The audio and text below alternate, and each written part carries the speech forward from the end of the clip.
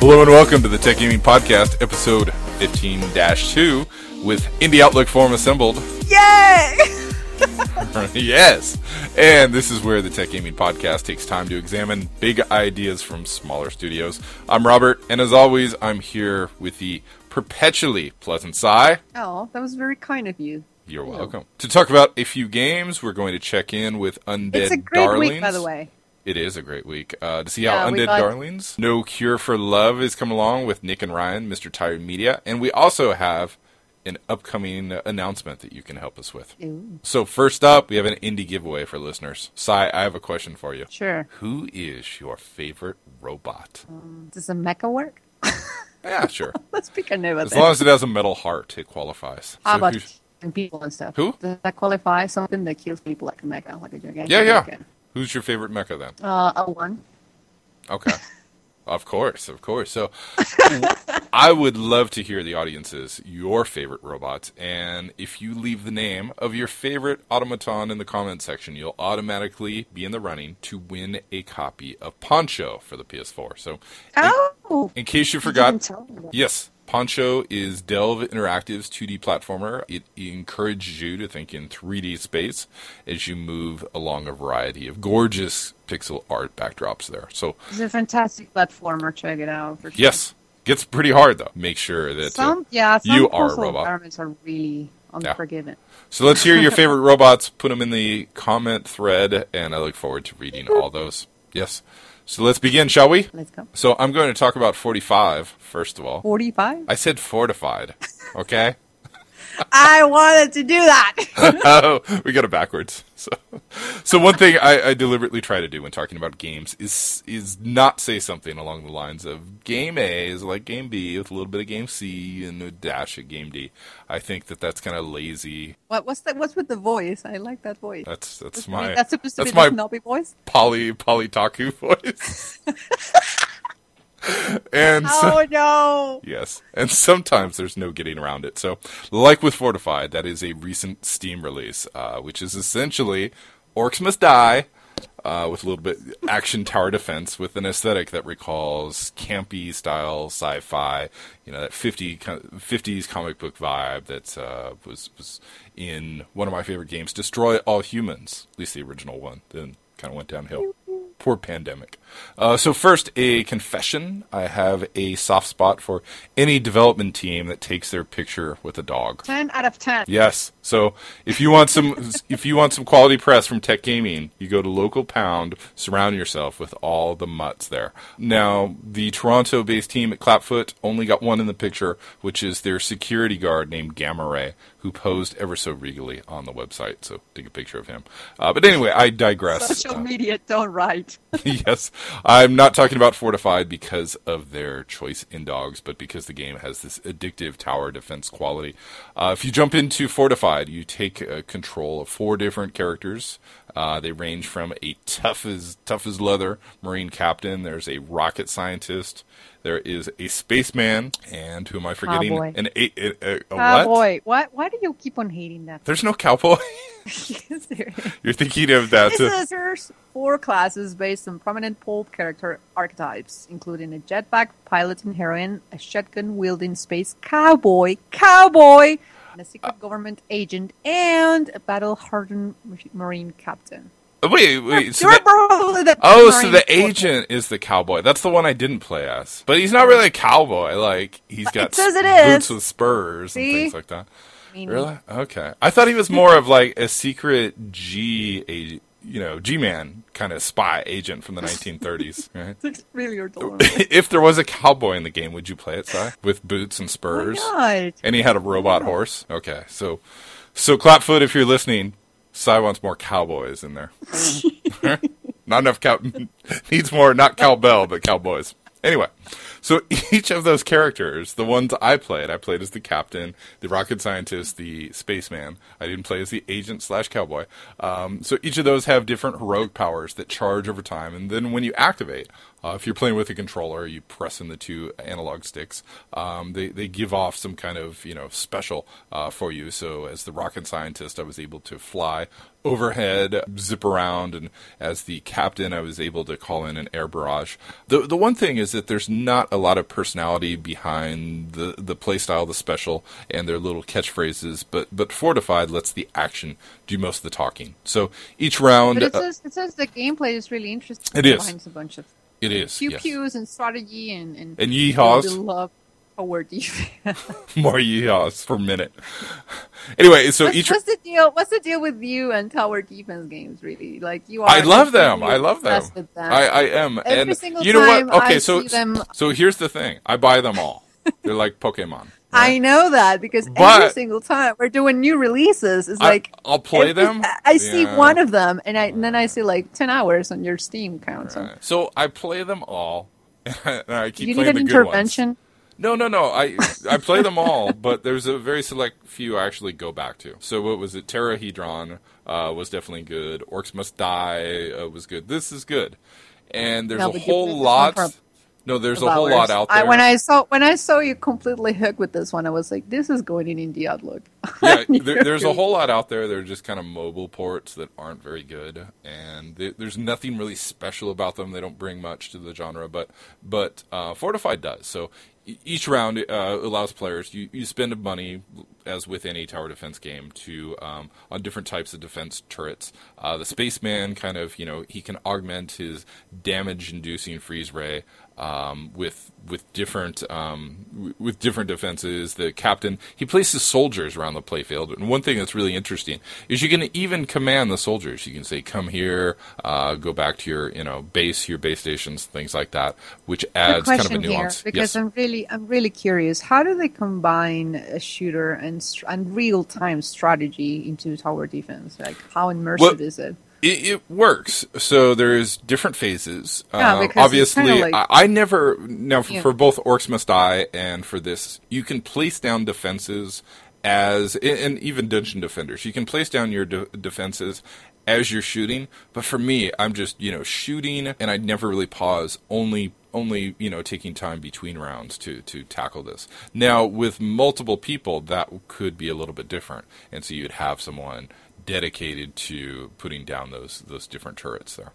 So the one thing is, it works well because your fortifications, they can't handle all the different enemies. So you have to run around, you have to clean up all the ones that get past your defensive structures with things like there's crawling robots, there's big walking ones, there's UFOs, there's the floating mines which can damage you if you shoot them too close. And my favorite are these big orbs that plant these spindly legs and then they shoot lasers. They're pretty interesting. Just kill everything, shoot everything. Yes, almost, yes.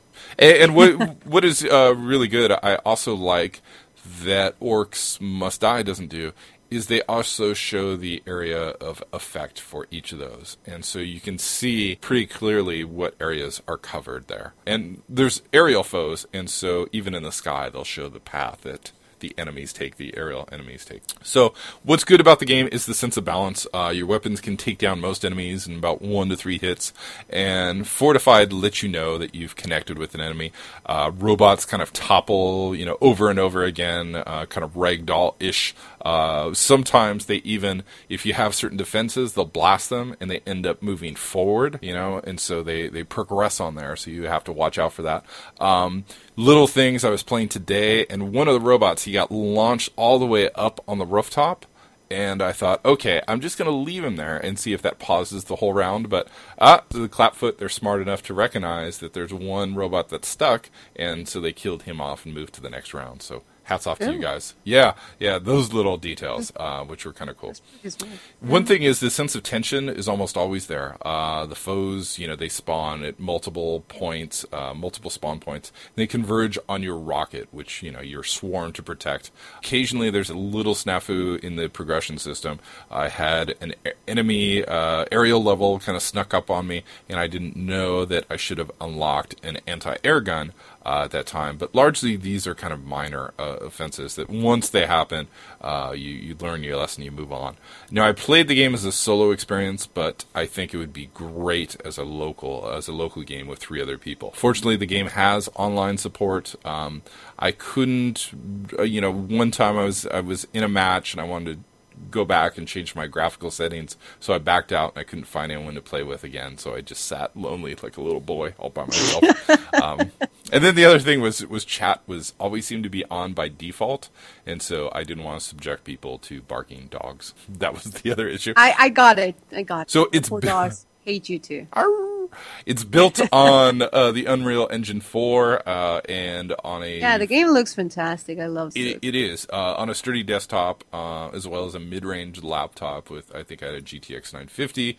The game ran great, 60 frames per second and 1080p, no clipping. I'm checking out the screenshots of the game on the God of Steam, and the very last one, that's a cowboy. You suck. He didn't cowboy. Okay, so here's my excuse. That's a cowboy, right? So here's my excuse.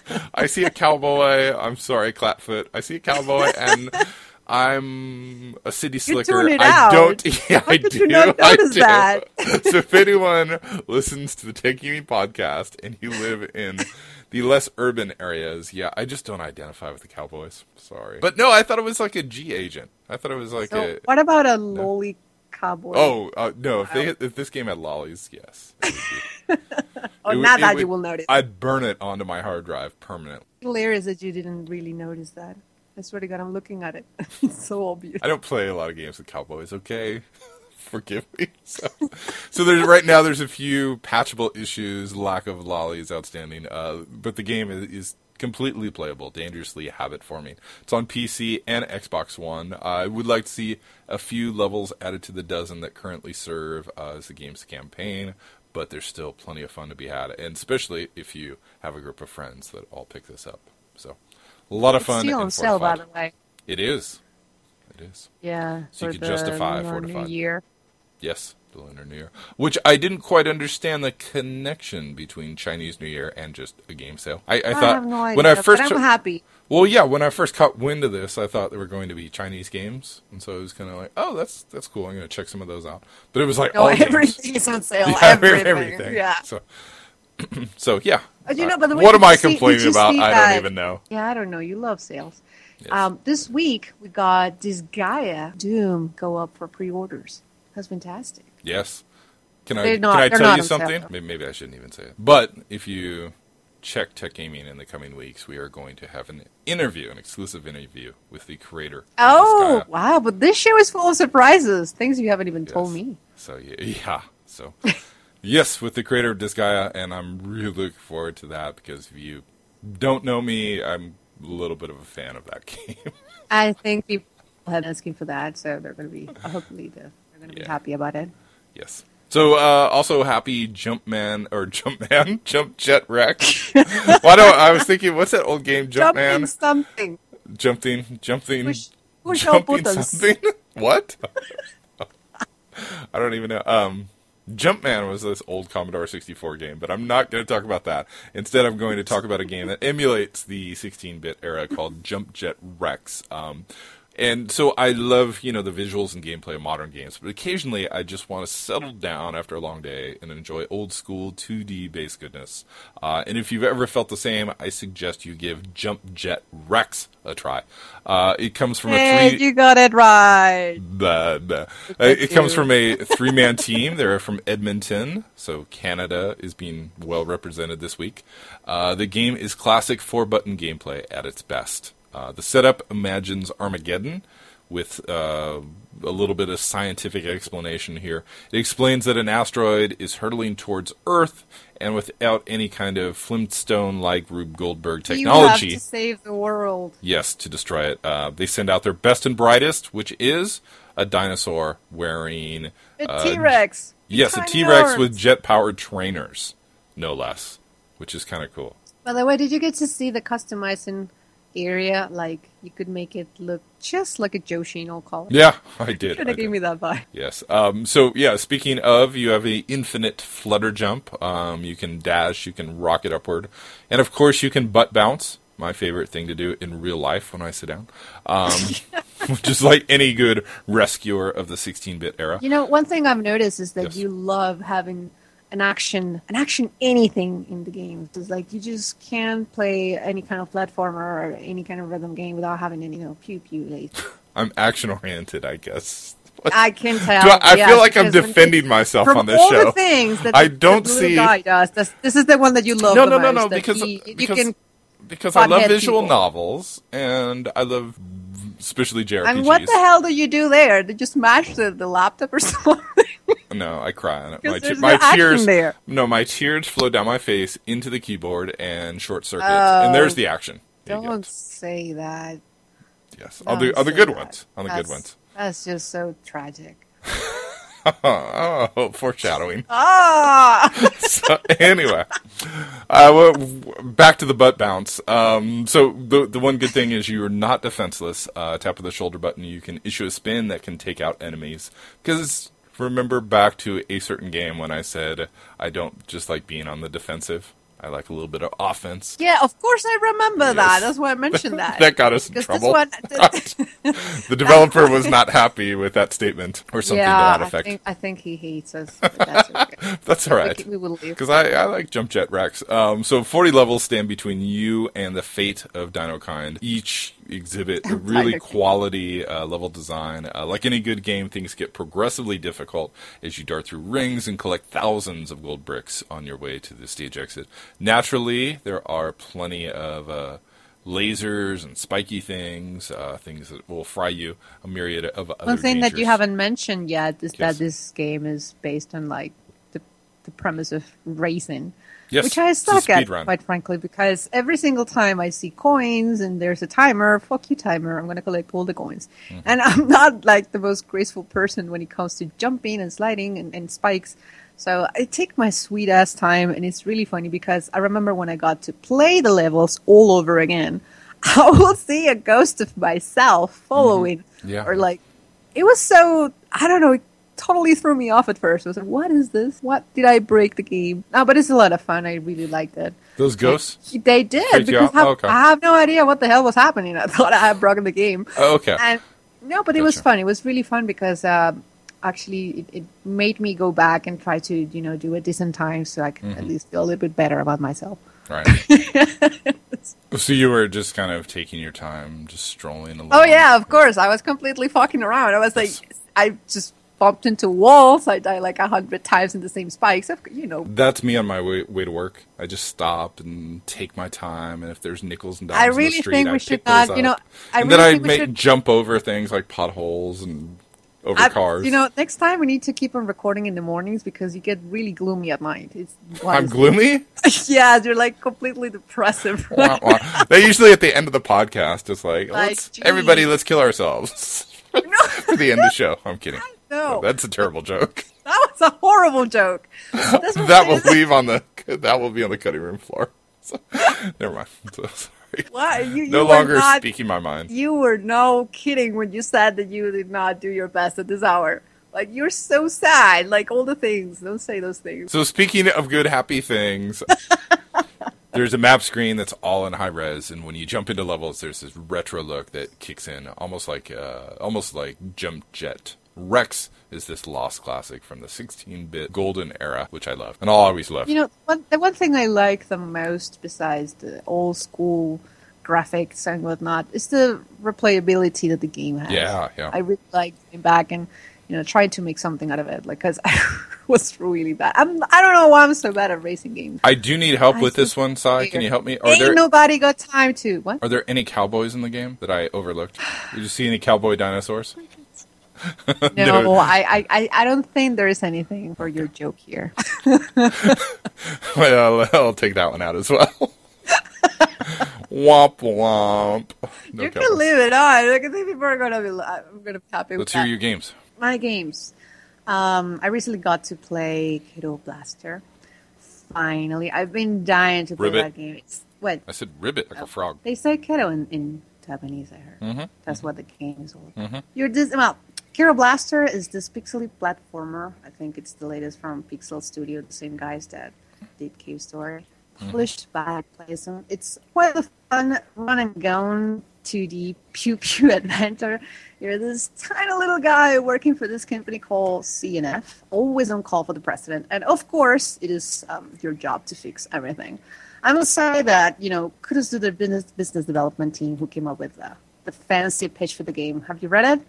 It says something like, it's ridiculously cute, is that you're a bipedal frog and a master of the custodial sciences, charged with the unenviable task of reading your company's teleporters of strange black creatures. Fight for your life through a menagerie of unique monsters. I even had a hard time saying that. While getting your hands on exciting new tools of the trade. Like, that is pure beauty. I even feel fancy and smart after saying all that. But well, it's kind of similar to Cave's Story.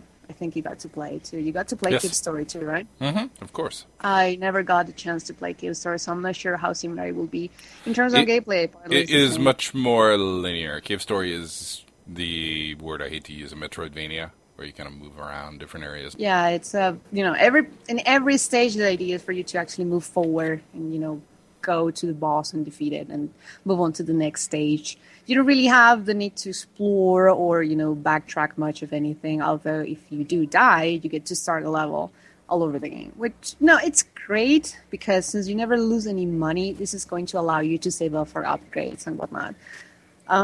There's plenty of items you can spend your money on, and in fact, it's kind of required as you go further along the game. Like you need to upgrade your weapons and get new items that you can actually use as weapons and whatnot. Mm-hmm. Eventually, I did not know this. This is actually kind of recent that Pixel Studio got to include a new mode for the game, which is called Sangyu. It's basically the same game, only like in hard mode, with a whole new storyline, and the soundtrack is quite fun as well. I haven't finished it yet, so I'm not sure how hard hard mode actually is.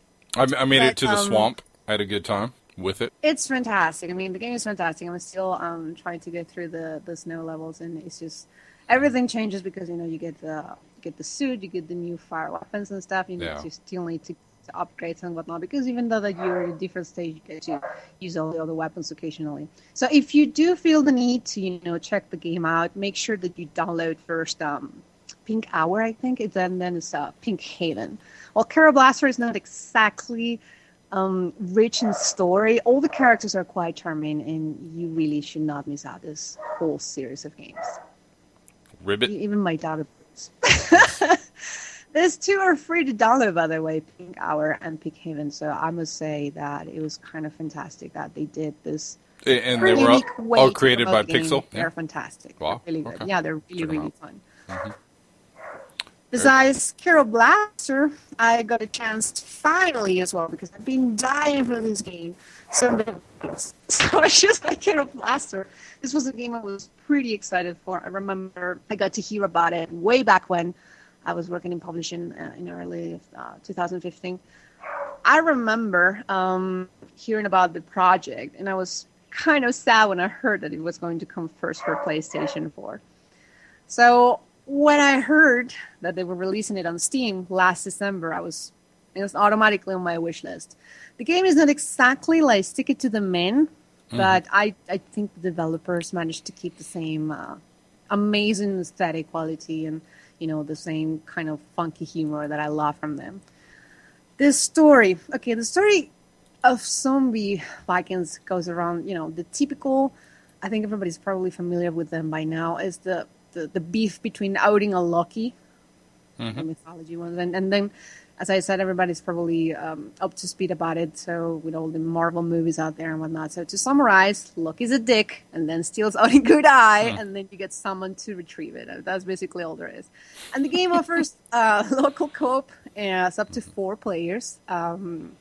Needs to be said that the design is just as fantastic as expected for the developers. I really love the 2D art that is, combined with the whole scenarios and whatnot. You can play, I think you have 4 different characters. You can play as Kaka, which is she's this crow zombie lady, for way to explain it.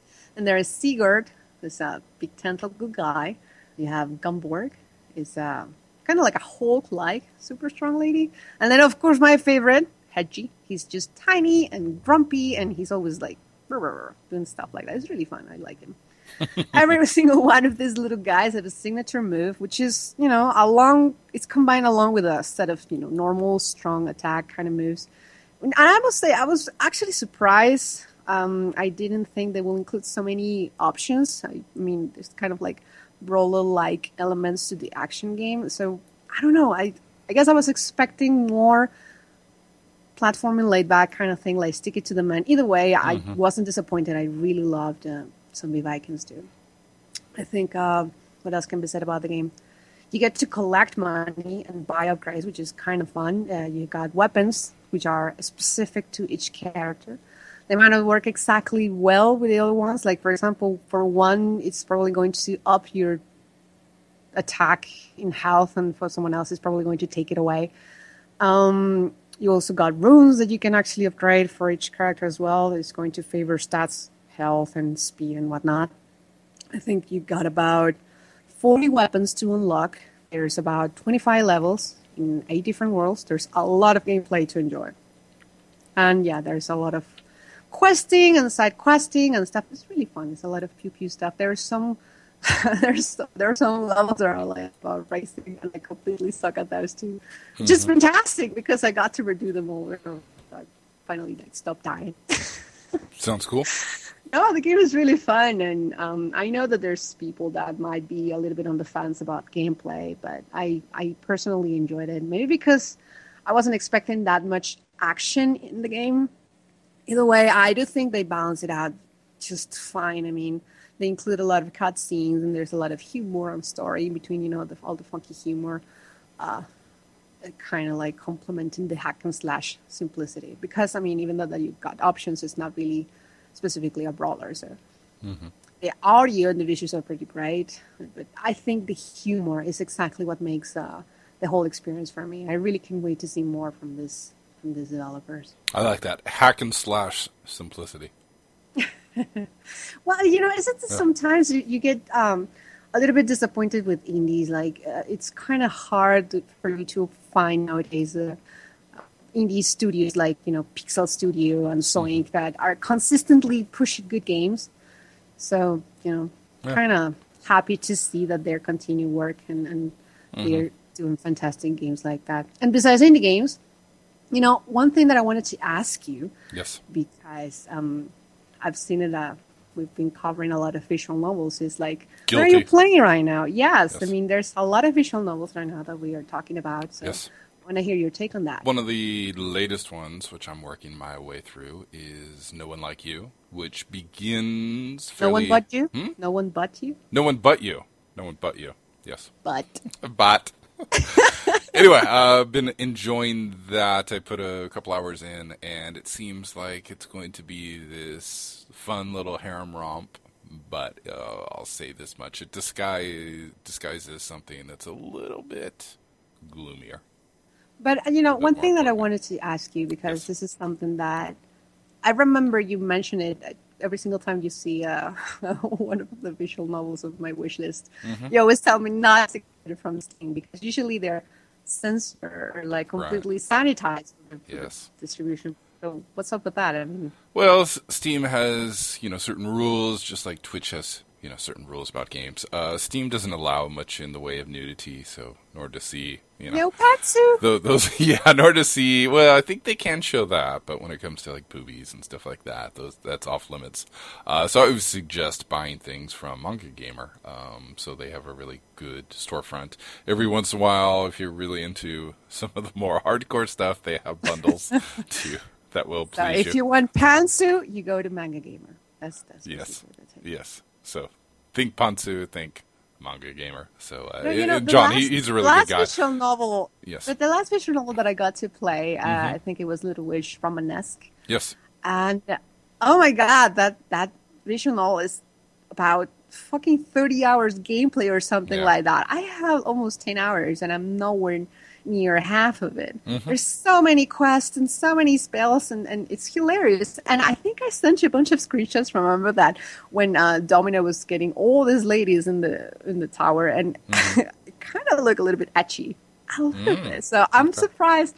I'm surprised that you said that they. Is that on sale this week for the for the Steam sale? But Yes. there's a lot of innuendo in there. I mean, Right. mostly Well, dialogue, but innuendos. it's so- Innuendo's okay. I think showing panties are okay. I think it's actual nudity in games where they kind of draw the line. Or Steam. Poor Blue. We should not talk about pantsuit banning. Right. Breaks his heart. That's where Goblin draws the line there. He doesn't like the nipples. Free the nipple, Goblin.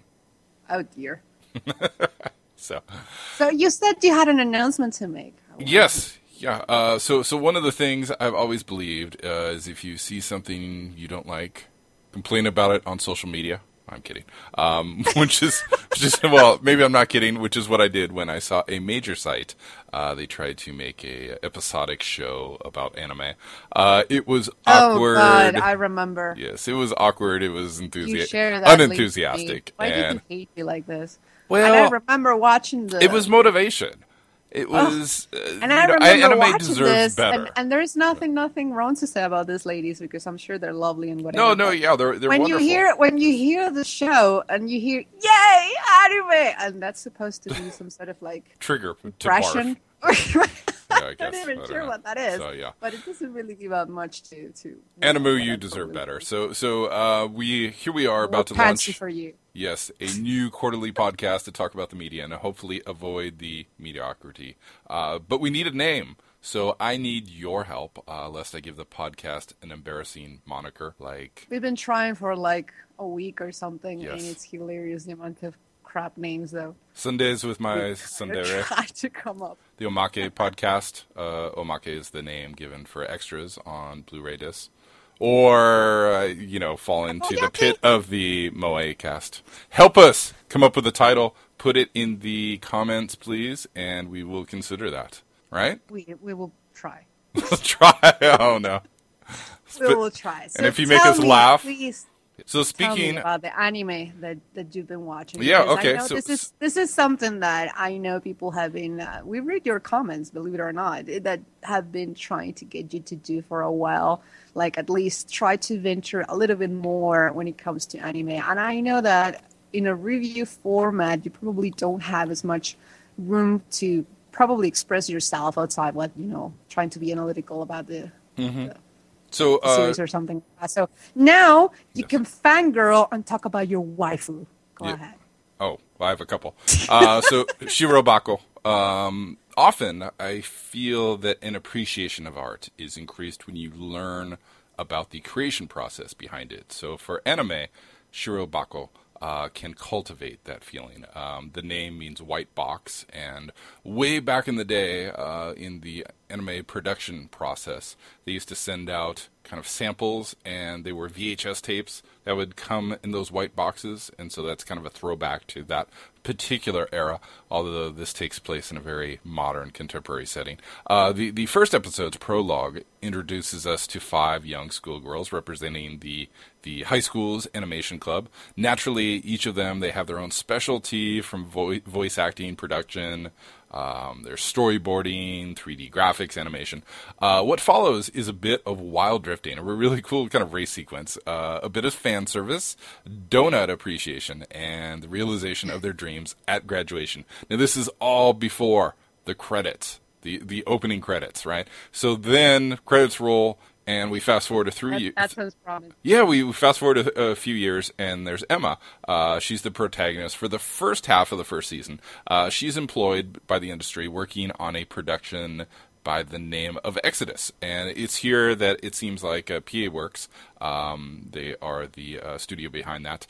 Although that the 24-episode series is based on a manga, it feels like PA Works is drawing from their own experiences, because you really feel this excitement before the inaugural broadcast of their show, Exodus. They have radio DJs that are kind of talking about the upcoming season. There's this nervousness, there's this buzz in the air. Once Emma and the large team converges at the production office to watch the episode, you see shots around the city, and of course it's a beautiful city there. You see people kind of tuning in, but you're hardly getting the fanatical response that you might expect, where, people are just kind of gushing. Instead, it's more of a gentle appreciation. And it's unexpected, but pretty intriguing. And the reaction also foreshadows some of the production issues to come. I won't give anything away, but suffice to say, you'll learn that putting together a 13-episode season is nothing short of a logistical nightmare. It's like the moon landing. Yeah, along the way, one of the things that you'll learn is how anime is created. Everything from character designs, going into keyframes, and ultimately those become the skeleton which the entire episode is based on. So it's really kind of this insightful look into how the medium is created. So there's a lot to love. Quick question about that, because I've read some articles recently about it. Is it true that anime has got probably one of the lowest budgets to work with on television? It has a minimal budget, and when you see insane. shows, it's nothing. Yeah, it is, and it shows there's a very small number of people that are kind of working on this on a very skeletal budget, and they make such beautiful, important works. And to me, that's amazing, and that's why I'm talking about this. So there's a lot to love about the show.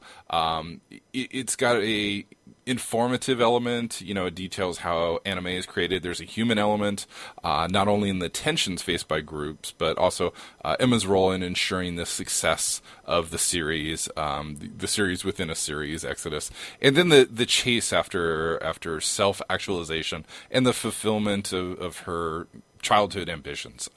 Then there's PA Works. They're gorgeous production values, and they're their studio behind Hanazuka, the Centric Family, the Professor Layton games too. And so, also, if there's a God, we'll get more episodes than the original. Right now, 24. I hate you so much because I remember watching the trailer for this one, and I wasn't really into it. Now I'm completely curious, especially because of the whole production thing. Also, watch the Eccentric Family. That just speaks to me. I think this is probably the third time I recommend that one to you. Have you watched it yet? No. Seriously, it's beautiful because yes, last year I remember you mentioned it like 5 times in 1 month because. But it's one of these things where it's just this magical world that is kind of rooted in reality, but then it takes its own beautiful departure from that. But it kind of makes sense in a metaphorical way. Quick question here, because there's only 24 episodes out, which means it's only 2 seasons? Yes. Is there more coming? I sincerely hope so. Nothing's been announced yet, but I'd love to see PA Works. Is it available on Crunchyroll? I think so.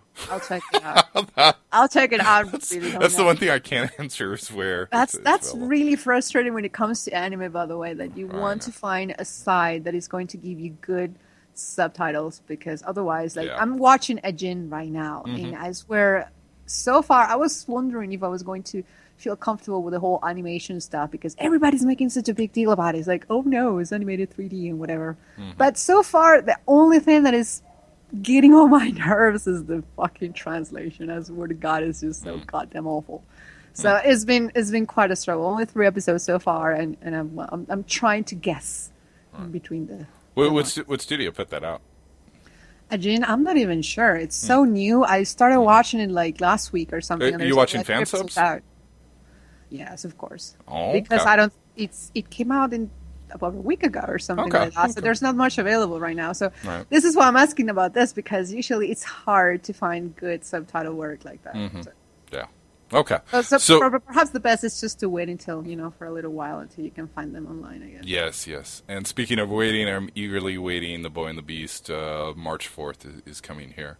That is from the director of That's the movie you've been talking about nonstop. Yes, yeah. I am. And it looks really good, by the way. Yes, and if you haven't seen, I think I've told you this 3, maybe 5 times, Wolf Children, watch that. It is just a I have, actually. It's just that I haven't finished it. I remember I got started, but, then hospital happened, so I had to stop. I was actually I was in Akiba, and I saw a figurine of the mom from Wolf Children, and I was just staring at it, and it was, I'll say, prohibitively priced. How much was it? It was in the multiple hundreds of dollars. And the thing was, it's good. And I love the work, but the quality of the figurine wasn't quite where it should be for $400 or $500. somewhere in Good that Smile. range, if I Good remember. Smile is perhaps Yeah. the best there is when it comes to quality on this thing. Yeah. So I ended up buying the K-On! Set for I thought that was a good choice. significantly cheaper. Yeah, the I'm fifth sure Blue anniversary. approves. Of course, of course. So anyway, I also want to talk about your lie in April. So another confession. I really like anime that has a tinge of sadness. Don't ask me why. Oh yes, look, Yes. your thing is comedy and drama. So- That's why I want you. all That's right. why I want you to watch. So I Hinata. don't know why. My life is wonderful and happy. I get to talk You're about so- games and anime on a podcast. Like I mean, Adele. What could be better? Yeah, That says is. it on itself. It's I like- I just am like the male sad. Adele. Yes. Yeah, because it sells. No, but you know, you're light in April. When you told me you were going to be talking about this, I got to watch the trailer. Mm-hmm. And it gave me such a Toradora vibe. It did, yeah. It definitely does. It has that connection between the two protagonists. But what I was thinking is I like the little reminders that life can be merciless at moments, and then that makes you appreciate the good times. Oh, them feels. Yes. So certainly your Lie in April's premise seems a little bit mopey. In it, we observe Kosai Rima, who opens the show. He's playing this grand piano masterfully in front of hundreds of cheering onlookers. But then his mother passes. He loses the ability to hear the piano. And subsequently, the most promising childhood prodigy gives up on his natural talent, turning one tragedy into two there. So 2 years pass before he meets his unlikely muse, and the two are the proverbial yin and yang. He's straight-laced and plays with a very rigid style, and she's kind of loose, wild, and just jazzy. And it might sound like they're opposites, but they, as the show progresses, we find that they fit together in this beautiful, kind of complementary way. And over the course of 22 episodes, gradually grow together, and they're influenced by each other. Sure, it probably sounds trite in my description, but A little bit. If you hadn't said the I word can't do it tragedy justice. like 10 times, but yes, but well, it's not a tragedy, right? There's a lot of fun to be had. Yeah. In execution, first a look. A1 Pictures managed to contain just a perfect. Every shot is absolute perfection. Those anime yes. where the sky. Oh my god, I remember watching the trailer and the animation is just so. It's beautiful. I mean, it's so flawless, and the cell shading is just gorgeous. Yeah, when the sky is filled with those clouds that are painted, Yes. just that they're orange and purple, and that space between those two colors, that's here. So are the isolated walkways where the sakura are always in bloom. They're just perpetually in bloom, which is It's my just happy gorgeous. place. Yes. Anime is often, created and, imagines kind of a world of fantasy, and that's here. I can't think of, the construction of a world just so gorgeous. So really loving that. No, I really want to watch this one. It's on my wish list to watch. Yes. It's like a tourism guide that says come to Japan. How many episodes do you know? There are 22. No cowboys. Oh, stop it. This is finished airing, so it ended Yes. only 2 episodes and that's it. Yes. Oh. Yeah. I know. More melancholic. Such a tragedy. There, I said it a 4th time for you. Yeah, you love that word. I do. A good tragedy is hard to beat. What's wrong with you? Just watch the news and you'll be impressed enough. No, but I mean a tragedy where there's some kind of redemption in there. Obviously of there's romance. loss, but there's You know what people overcoming of call it. that? Novelas. It's probably not that far. A little less slapping going on. And less cursing. Yeah. Rude people. Yeah. The Well, me, on backgrounds the other are a little hand, bit more I've been beautiful. watching completely different things, and you have to watch Shimoneta. What novellas have you been watching? Please, you have to watch Shimoneta. I really want to hear your take on it because it's freaking hilarious. No drama, though. It's just craziness. I've been watching a lot of stuff lately, but I only want to pick up 2 of my favorite ones. I'm not sure a lot of people probably have heard of this. One Punch Man. Never heard of it. I'm kidding. Shut up, you love it. One Punch Man. One Punch Man story is the life of Saitama-san. He's basically my new husband right now. He's this random guy that decides to become a hero instead of a salaryman.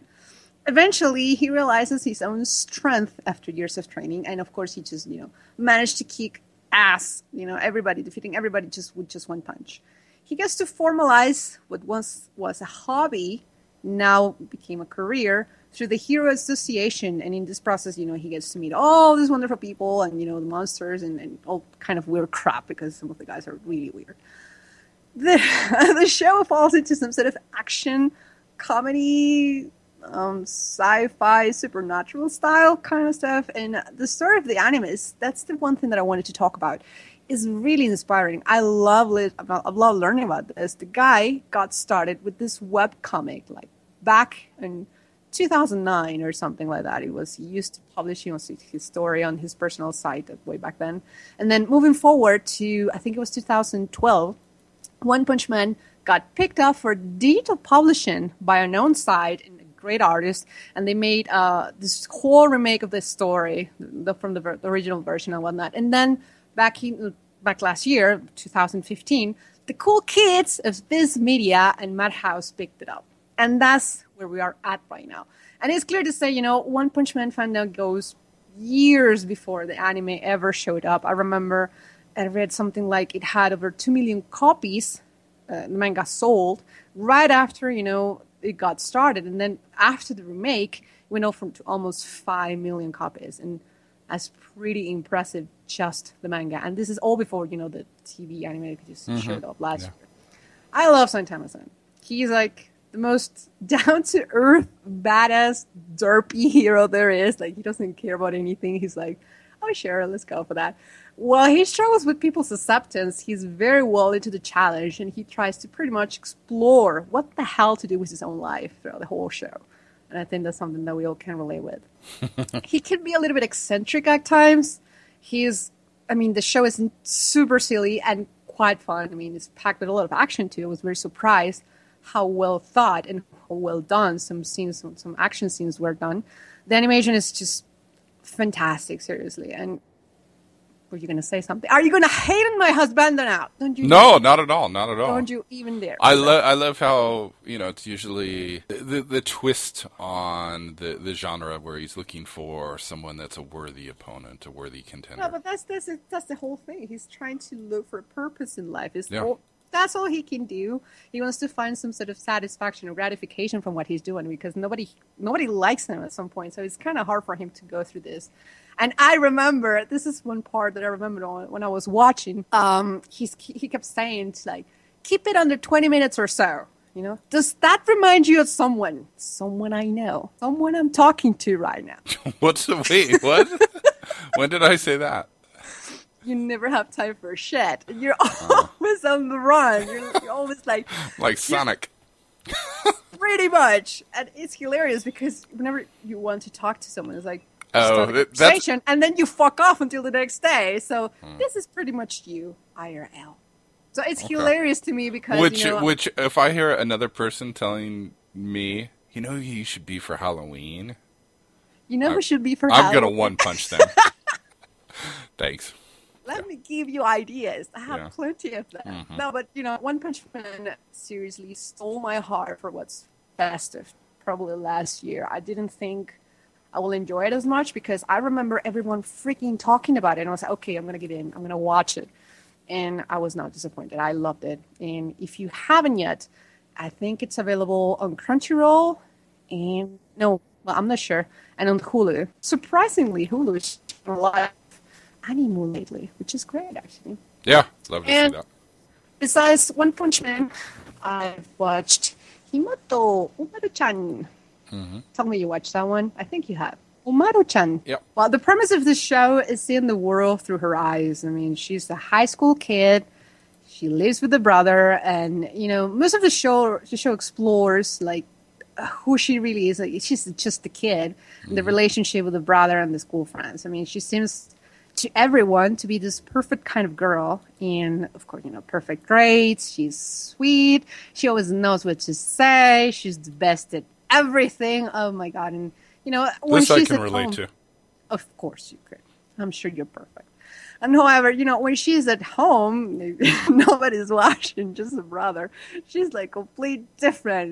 He's just complete asshole to her brother and everything. But it's really funny. It's really enjoyable. It's like a comedy slice of life school kind of show. It started, the show, as I read, started back in 2013 in a weekly magazine and eventually got picked up for 2014 on TV. It aired on the summer of 2015. And, well, from this one, if I remember correctly, you have the show, and then you have another show that ran along with this one, which is the same as like Himoto Umaru-chan apostrophe S. And then there's like one OVA. And I know this because I watched that one too. The Umaru-chan apostrophe S is like, it's the same kind of thing, but they're all chibis. And it's really freaking fun. It's really fun. It's adorable, actually. And then, of course, there's the OVA. It's got a really long name that I can't say. I'm sorry. I suck at Japanese. So when I got started, I wasn't expected to get so much into it. But once I realized there was plenty of food porn, I was lost in it. I was completely hooked. Wait, foot porn? There's a lot of cooking, and there's a lot of food porn. Oh, you know what? You know exactly what it is. No, I thought you said foot porn. You're hating on my accent so bad today. No. But anyways, the food porn, it was one of the best surprises to me because, deep down, I think she represents the otaku in all of us. She loves reading manga. She loves playing video games. She loves pizza and soda and driving her brother crazy. Pretty much like every little younger sister ever does. Mm-hmm. Yeah, because I remember seeing some mixed comments about it when I was watching the show back last year. People were talking like, "Oh my gosh, she's just a jerk. She has no character progression." And it's like, oh, Jesus Christ, this is a slice of life. It doesn't get any more mundane than that. So, if you can find joy in everyday stupid things, then of course you probably should avoid this final one. So that's what I hate about Seinfeld. No character arc. Are you hating on Umaru? Really? I would have that. No, but seriously, I mean, we are all the same kind of way because we always keep our personal life apart from work, don't you? I mean, I remember I could not talk about anime back at my office because everybody will just give me the stink eye, like, "Oh, you watch cartoons?" And I'm like, I hated that. My boss used to do that to me, and I was like, you know what? You can go die or something. I hated that, and I hated when people started talking down to me, like, "Oh, you and your cartoons," So usually this kind of stuff hit home, like when she kind of keeps a division from what she does at school and who she really is, outside of all that kind of obligations, social obligations and whatnot. So, do you talk about anime at work? Not much. That's my secret life. Exactly. So we're all kind of the same. I think most people who are into anime, even all over the world, they kind of might have a certain clique that they talk with, but it's more of like a secret society. We don't. I mean, it's really hurtful when you start talking about, like, I don't know, Hatsune Miku or something, and people look at you like, "What are you doing? What are you talking about?" Like that's got some sort of age frame or something like that. And that's something that we always try to keep to ourselves to some extent. Right. So. And one thing before I forget, one thing that has to be said about this one is that it surprises me, and all the references and parody moments that you find throughout the episodes. Like, you got references from Evangelion and Phoenix Wright and Danganronpa and everything. Yeah, it was really fun. Yeah, it was really fun.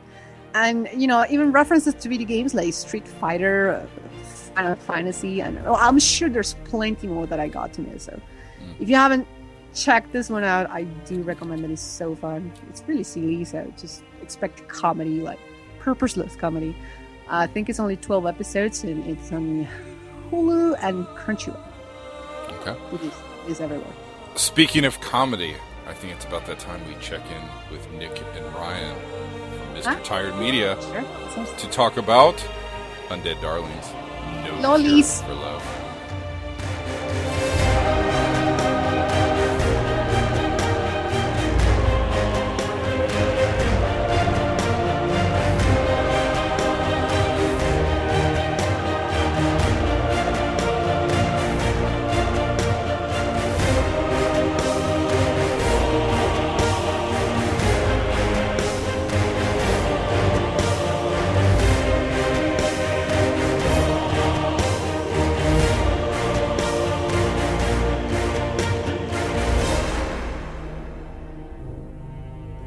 Hello, Robert here, along with Nick and Ryan, the creative minds that once helped bring a slew of NIS America titles into your bedrooms and offices, and now have branched out and working on their own title, Undead Darlings, No Cure for Love. Welcome back, guys.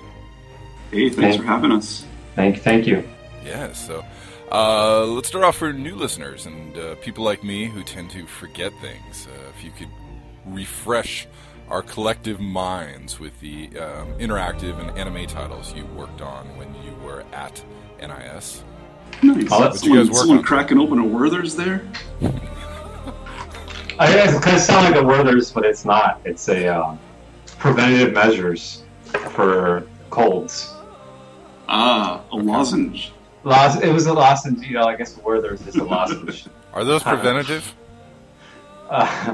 They bring on aging, like the onset of aging. Yeah. Instantly derailed here. But I say, go ahead, Nick. I guess, what titles did you work on? Oh man, I'm gonna have to crack open the old one sheet here to list them all. Let's see here.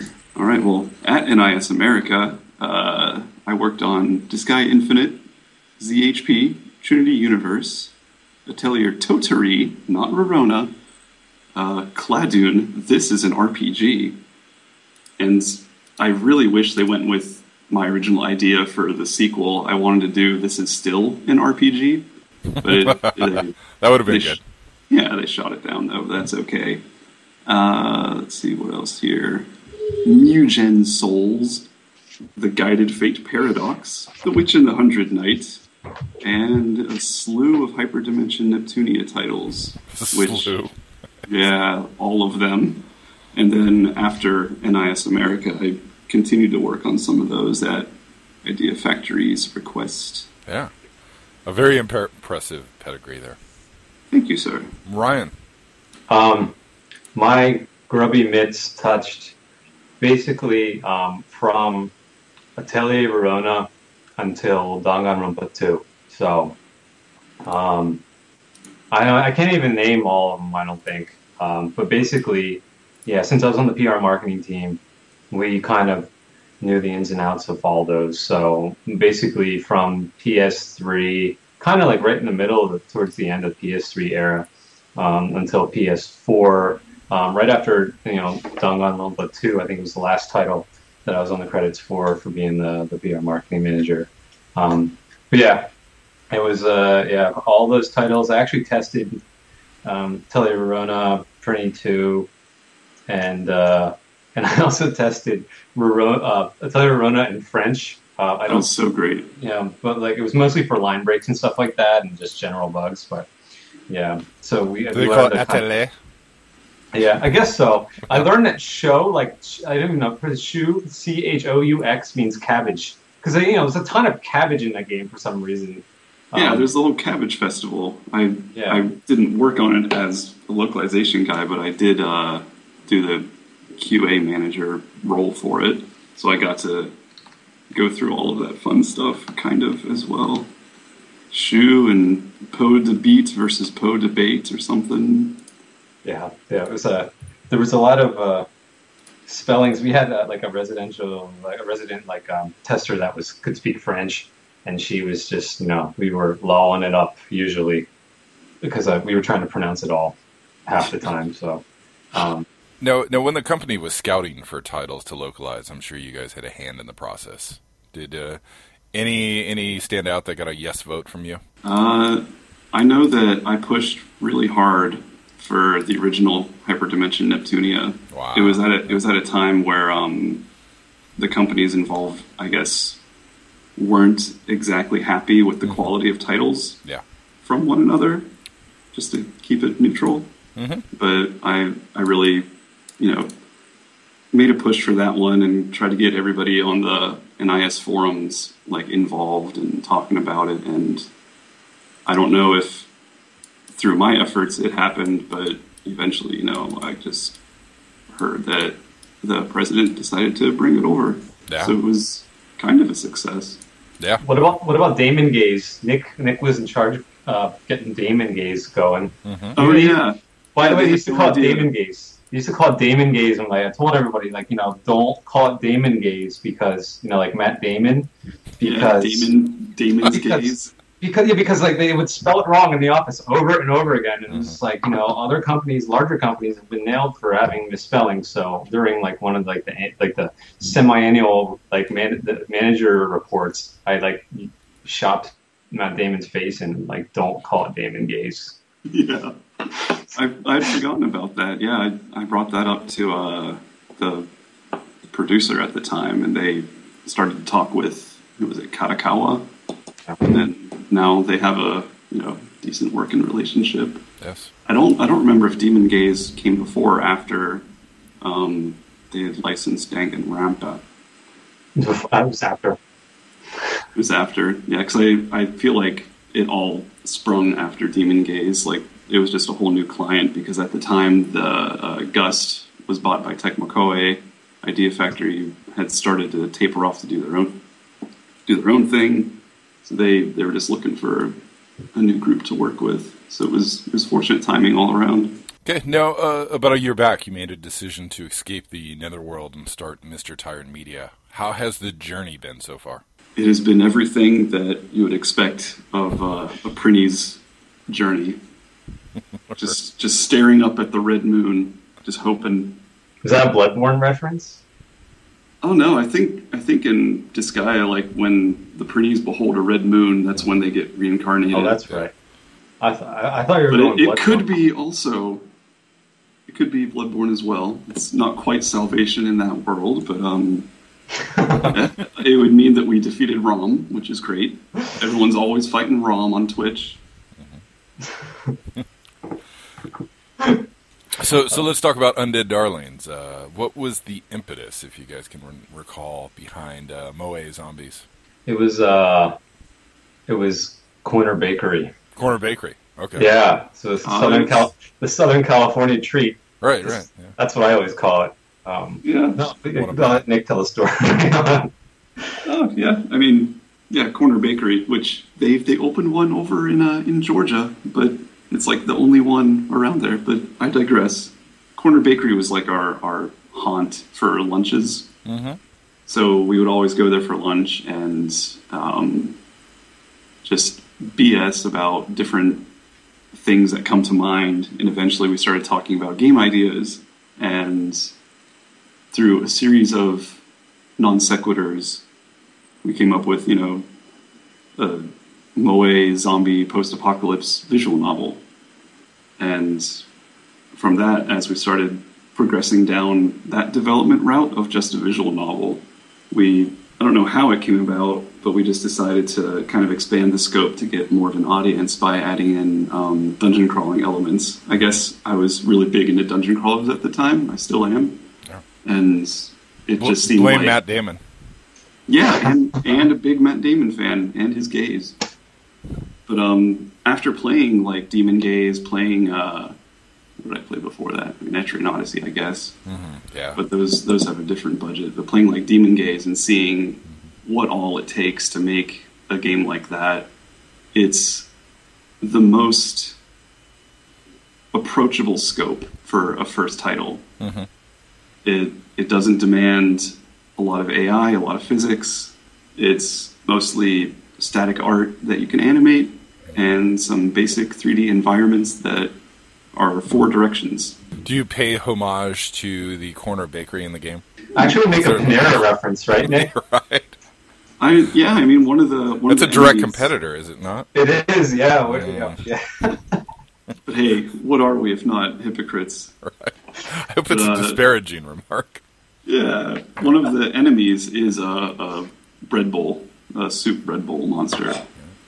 So there's little bits of loving for the entire process that brought us to where we are.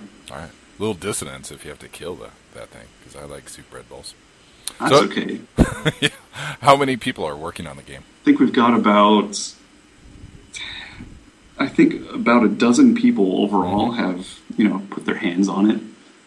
And currently, right now, I have 5 or 6 contract workers pumping out some assets to get us where we need to be in the next couple months.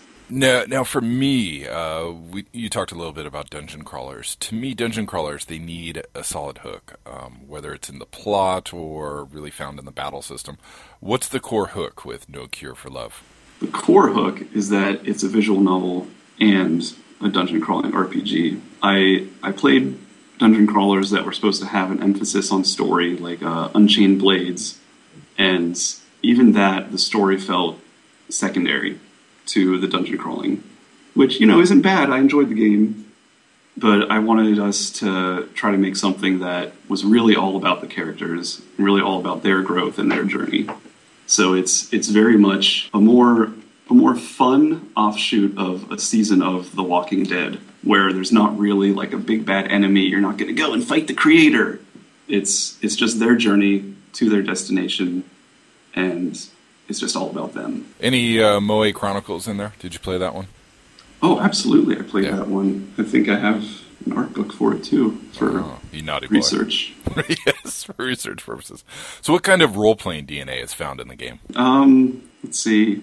It's got an eclectic mix of different types of games from the past. I always quote Phantasy Star 4 as a major influence. So when people see how the battle system plays out, it'll be very familiar if they've played that game. And we've even taken things like linking different skills together to create a combination attack, which was also one of the coolest hooks, I thought, in Phantasy Star 4. And aside from that, you'll have all the random loot drops in dungeons, which will come with durability. This kind of is supposed to give you more of like a survival horror feel. So your weapons degrade, your weapons and armor degrade over time? Right. Pick up new ones, yeah. I don't know if we'll do it for the armor, because that would just be a little difficult. Yeah. But for weapons, we definitely want to do that, because we want to implement a system where once your weapons are worn down, they turn to scrap. And you can use that scrap to increase the number of items you can carry or restore the durability of a different item. We're still looking into that sort of stuff, but it's something we want to do if we can find the time. Right, a little recycling, that's good. Yeah. Yeah, Montanai. Now, I was able to hear a little bit of the soundtrack, which offers the kind of upbeat melodic J-rock that I really love. Who's behind this? It's actually my guitar teacher, Lisa Viejo, when I was living there. He does musical production and stuff, and he went to school like for guitar. He also plays bass, electric, acoustic, classical. So he's super versed in that. And then I think Nick, you actually have another guy working on some other stuff too, right? Yeah, I was going to say your guitar teacher's stuff is really, really good, and we love it. And we do have another guy doing music tracks for, I guess, what I call non-key tracks. Like, you'll be hearing the battle theme and the boss theme a whole lot, but for less key tracks, like the background music while you're traversing a dungeon, it's usually a little more low-key, a little more not repetitive, but it's got more of a basic layering of instruments, and this other guy's helping handle that, and I'll have some of his music to show off in a couple days. It's also really cool. It goes more into the EDM way. It's not like rave music, but it's more keyboard-esque. Now, last July, you experienced a Kickstarter setback when your project didn't generate the necessary seed money. I think that was $50K, if I recall. But you got a second wind when over 2,000 people voted to greenlight your project. What do you think was the cause for this disparity? I really think that it came down to the concept versus what we had to show, in that what we had to show was so early on and so rough looking that it didn't inspire people to, crack open their wallets as readily as they are to say, oh yes, I would vote yes on Greenlight for this game because the concept sounds good, and voting is free. So it really served to show that we are onto something. We just weren't far enough along with it to get people to go from a free vote to voting with their wallet. No, in the last 5 months or so, you've had time to regroup and make some changes. Can you tell us where the bulk of your efforts have gone? Mostly through completely redesigning the aesthetic in the 3D dungeons. Before we were going for more of like a straight dark tone. It kind of looked a little realistic-ish. But we've taken all of that away, and we're doing a more, I don't want to say cel-shaded, but it has that sort of pastel, cartoonish 3D look.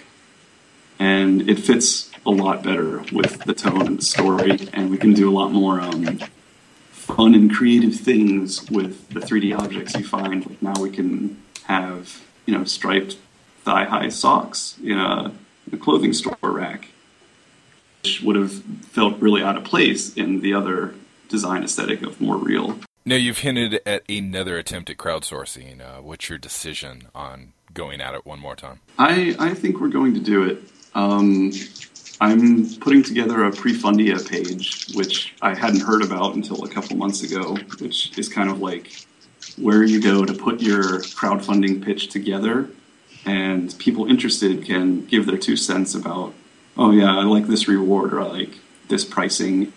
And it's just sort of a way for the community to get involved in what will be the crowdfunding. This is a pre-Kickstarter dialogue? Yeah. There's no like pledging or anything involved. It's just community interaction, I guess. And I think those pages go up for about a month, and then I want, after that month, to launch the other crowdfunding campaign. And hopefully by that time we'll also have a playable version of the game for people to check out. So hopefully that convinces them. I mean, that's what we didn't have last time, was something to really show them what they would be getting. And that is probably the best way I can think of to show them what they'll be getting, is to actually let them play it. Now, one last question. Let's talk a little bit about the art. I know you mentioned that, but for a visual novel, that's a big sell. Who did the art, and what direction did you give the artist? The artist, her name is Hitsukuya, and we found her at Anime Expo. So she actually frequents most of the major shows all in the U.S., and she actually went over to Europe this past winter, I think in 2015, to Switzerland or a show over there. And we just really digged her style, and we were kind of looking for something that was semi-ori emo, and then but a little bit different, so that wasn't just like straight up some that territory where Aniplex come after us type thing. So we talked to her for about 2 Anime Expos or so. And then, we approached her and be like, hey, would you be willing to do some character sketches and then potentially, start drawing some bust-ups for us for a game? And she was like, yeah, sure. And she's really into Love Live. So she is constantly drawing Love Live. Yeah, she was selling like a Love Live calendar before the new year. And it's just awesome. She does awesome work. Okay, well, as always, thanks for coming on the show, and best of luck with both No Cure for Love and Mr. Tired Media. Hey, thanks. Thank you, Robert.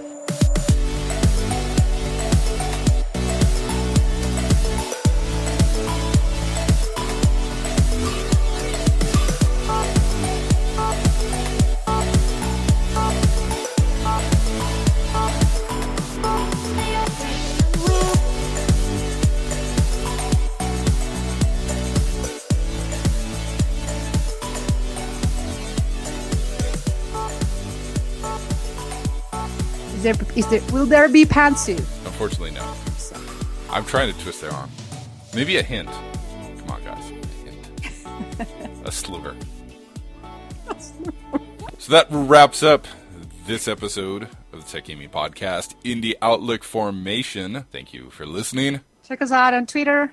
And remember to give us ideas. Yes, give us a name, please. We need names. Good ones. Or funny ones.